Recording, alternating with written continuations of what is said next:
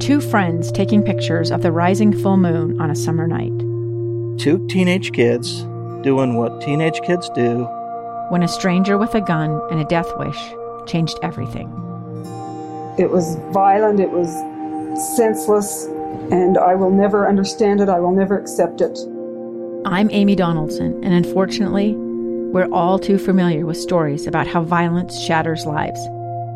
But what we rarely see is how they are rebuilt. In a new podcast, The Letter, we relive tragedy, but only so we can hear the rest of the story. The struggle to reclaim lives, the realities of grief, and the possibilities of forgiveness. I believe in miracles. Sometimes I thought, there are no miracles. Yeah, there are, and this is a big one. Follow The Letter at theletterpodcast.com or wherever you get your podcasts. Inside Sources. Welcome back, everyone. A shortened version of Inside Sources today. BYU basketball coming up at the bottom of the hour, playing USC today. And that's a good thing on a Tuesday, I think, especially Giving Tuesday. Take some time today to find some opportunities to do something that makes a difference out there. I thought in preparation for BYU basketball today, I want to go back. You remember from yesterday's program, we were talking about the word of the year. And, of course, the Merriam-Webster word of the year was pandemic. Pretty obvious choice there. For me, though, the word of the year was resilient. Resilience is what the American people have demonstrated, what our first responders, our healthcare workers, so many have been so resilient. So we've seen so many things this year, from fires and devastations to see communities become resilient and come back. We had earthquakes here in the state, along with windstorms and all the other things. To me, people are resilient. And so I wanted to go back as we prepare for BYU basketball coming up at the bottom of the hour. I had a conversation with BYU head basketball coach Mark Pope just shortly after he had dealt with the cancellation of March Madness. And BYU basketball was in a great place in the spring of this year. They were poised to make a run in March Madness, the big NCAA tournament. And, of course, all that came crashing down as the pandemic unfolded. And first it, was postponed, then canceled. And I spent time with Coach Pope talking about that process, what happened, how it came down, how devastating it was, how hard it was, and what he did with the team. And if there is one word that is part of the culture of BYU basketball under head coach Mark Pope, it is resilient. He has resilience, I think, stamped on every one of those players' foreheads because they continue to come back. And so I want to share with you, this was from an interview. It was from my Therefore What podcast. We put that on our Facebook page today if you want to hear the whole thing. But listen to this. BYU men's basketball coach Mark Pope describing what happened when he told his team that their dream of going to March Madness and the big dance at the NCAA tournament was over. I also say that it was an incredibly devastating moment for our team. It was devastating. And I think about these guys, and of course they've been dreaming about this their whole life, but they have been literally in the throes of physically and mentally chasing it for years. Right. For some of my guys, 4 and 5 years. And chasing this elusive prize that they treasured so much, and then finally got it. Like, they got it. It was right there. There was no work left to be done except to prepare for it. And then for it to be pulled from them like that, it was really hard. And there were a lot of tears and a lot of silence, uncomfortable silence and sad silence.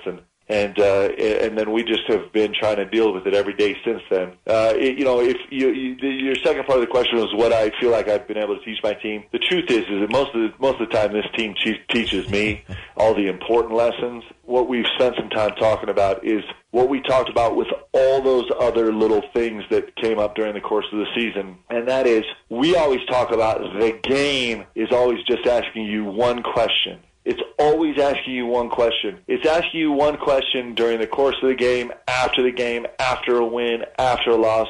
All the game cares about is how are you going to respond?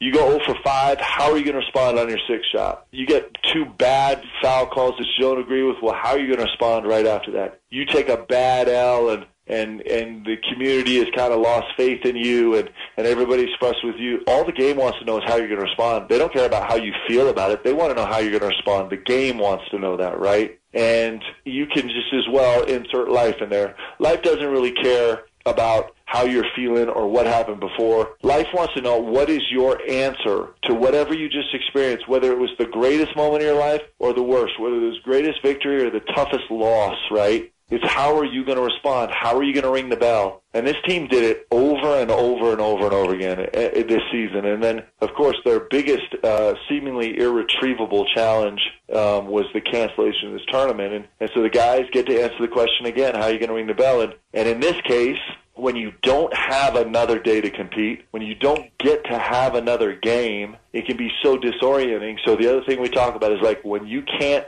see ahead, when things don't make sense, you have to just keep putting one foot in front of the other until things become clear, right? You got to just keep working and keep fighting and keep trying. Again, that's my interview with BYU head basketball coach Mark Pope.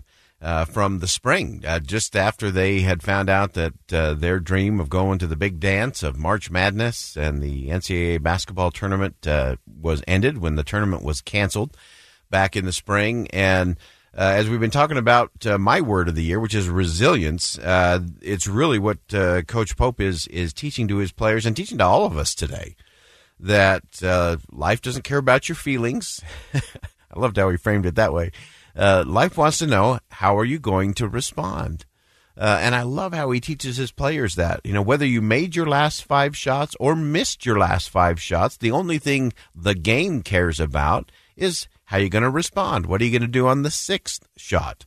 Or if the referee makes a couple of bad calls against you in a row, how will you respond? The game wants to know, how will you respond? When you have a great win, how will you respond? When you have a big loss, a painful loss, how are you going to respond? And in the midst of this pandemic, we are in the same thing. Life is just asking the question, pandemic, how are you going to respond? Stay-at-home order, how are you going to respond? Need to wear a mask, how are you going to respond? And all of these things are just simple tests for us. You're in your job and you have a bad day with your boss. How are you going to respond? You closed the biggest deal of your life. How are you going to respond? That is the name of the game. Resilience is where the action is. You can hear that entire Therefore What podcast with Coach Mark Pope. But we've got that on our Facebook page today. But again, resilience is the word of the day. So I'm Boyd Matheson, opinion editor of the Deseret News. Great to be with you on KSL Inside Sources today. And as always, as you go out into the world, make sure you see something that inspires, say something that uplifts, and do something today that's going to make a difference, especially because it's Giving Tuesday. Go out and give and make it happen. 2 years ago, Americans watched in horror as a crisis unfolded at the Kabul airport. There's desperation and anguish. More than 80,000 Afghans have since arrived in America, but this story is still unfolding. I'm Andrea Smartin. In my new podcast, Stranger Becomes Neighbor, we'll find out what happens to these new arrivals in our communities. Who would help our newest neighbors? Follow us at kslpodcast.com, Apple Podcasts, or anywhere else you listen.